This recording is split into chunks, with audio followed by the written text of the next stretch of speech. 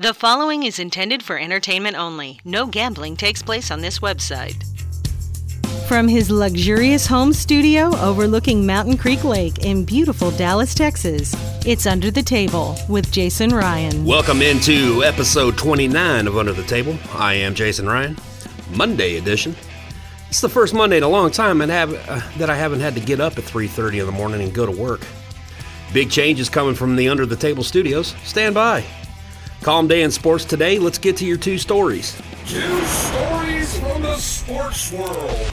In horse racing, Medina Spirit's victory in the Kentucky Derby is in serious jeopardy because of a failed post-race drug test, one that led Churchill Downs to suspend Hall of Fame trainer Bob Baffert on Sunday in the latest scandal to plague the sport. Baffert denied all wrongdoing and promised to be fully transparent with the Kentucky Horse Racing Commission during its investigation. Baffert's barn received word Saturday that Medina Spirit had tested positive for an excessive amount of the steroid betamethasone, which is sometimes used to treat pain and inflammation in horses. The only horse to be disqualified for medication after winning the Derby is Dancer's Image in 1968. Medina Spirit is Baffert's fifth horse known to have failed a drug test in just over a year. Flanked by his attorney, Baffert said his barn was told that Medina Spirit was found to have 21 picograms of the steroid, slightly more than double what the trainer said was the allowable amount in a post-race sample. Betamethasone is the same drug that was found in the system of Gammon, another Baffert-trained horse who finished third in the Kentucky Oaks last September. Gammon was eventually disqualified from that finish because of the test, and Baffert was fined $1,500. Betamethasone is legal under Kentucky racing rules, though it must be cleared 14 days before a horse races. In a statement sent to Horse Racing Nation by Baffert's attorney, Craig Robertson, the legendary trainer said he plans to be proactive in verifying the test results. Medina Spirit is expected to run in the Preakness on Saturday, barring some abrupt change in plans or a decision from officials at Pimlico or Maryland's Racing Commission that would prevent him from entering the second jewel of the Triple Crown. Moving on to soccer, in a developing story we are watching closely at the UTT newsroom, UEFA is considering moving the Champions League finals between Manchester City and Chelsea to Wembley Stadium because Turkey is currently on the red list for travel from the UK.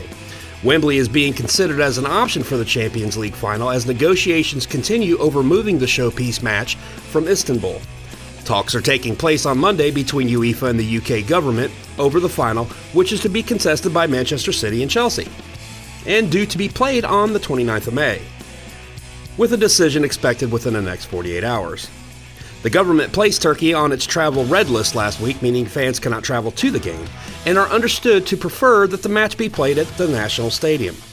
One of the factors also being considered is that UEFA was expecting a crowd of more than 25,000 at Ataturk Stadium, but the rules currently in place at Wembley are only allowing 10,000 to attend.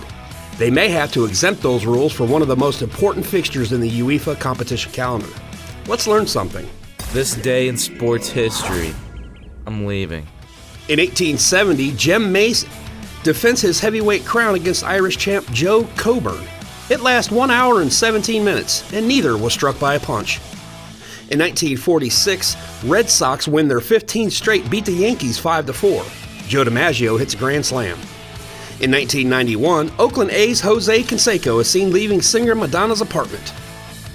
In 2013, Joe Sakic is hired by his former team, the Colorado Avalanche, as Executive Vice President of Hockey Operations.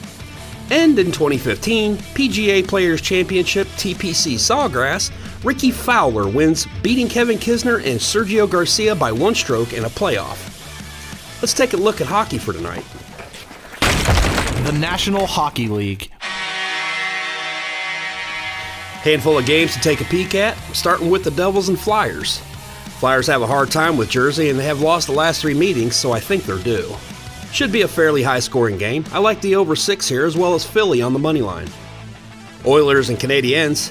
I like the under 6 only in this one. Islanders and Bruins. Boston has won the last 2 meetings handily, and I like them on the money line and the over 5.5. Lightning and Panthers. Sharp action on the over, but I'm staying away from that and just taking Florida on the money line. Hurricanes and Predators. I like Carolina and the 1.5 they're giving Nashville. Stars and Blackhawks. Trying to pick a Stars game is like going to a glory hole. You never know what's on the other side, and you're pretty sure you're going to feel guilty afterward. Pass. Canucks and Jets, I'm going to go with Winnipeg on the money line here. Blues and Kings, all of the money so far is going to LA, and that's where I land too, but I'm also looking at the totals, and I like the over 5.5 as well. And finally in hockey, Avalanche and Golden Knights, over 6 is fairly obvious here, as well as the Knights on the money line. On to baseball. Stay hot, Rocket. The MLB. Small schedule of games here. I'll give you the action on all of them, as long as there's a line. Cincinnati and Pittsburgh. Reds swept them in their opening series in early April, but lineups have changed, and for that I like Pittsburgh on the money line at plus 140. Red Sox and Orioles, the over 9 is a decent play here. No line on that Angels and Astros game just yet. Padres and Rockies. It's cold in Denver with a high of 40 and rain. Miserable conditions, and the under 10 looks good. No lines in the Marlins and Diamondbacks game, just tune into my Twitter account and I'm sure I'll get it out on there. Rangers and Giants, West Coast trip for the Texas team, although not as taxing as coming from the east to the west, it could still be hindering even in a later game. I expect Kyle Gibson to go pitch another decent game and hold that Giants team down a bit in the early going. Texas on the money line in the over 7. Nice Monday of action to ease you into the week. That's it for me, team. I'm going to go call Bob Baffert to see if he can recommend anything for tree poison rashes. Good night and good luck. Follow Jason Ryan and Under the Table on Twitter at Jason Ryan Radio and Under the Table DS. Follow DSP Media at DSP Media online. The proceeding was intended for entertainment only. No gambling takes place on this website. Gambling problem? Call 1-800-522-4700.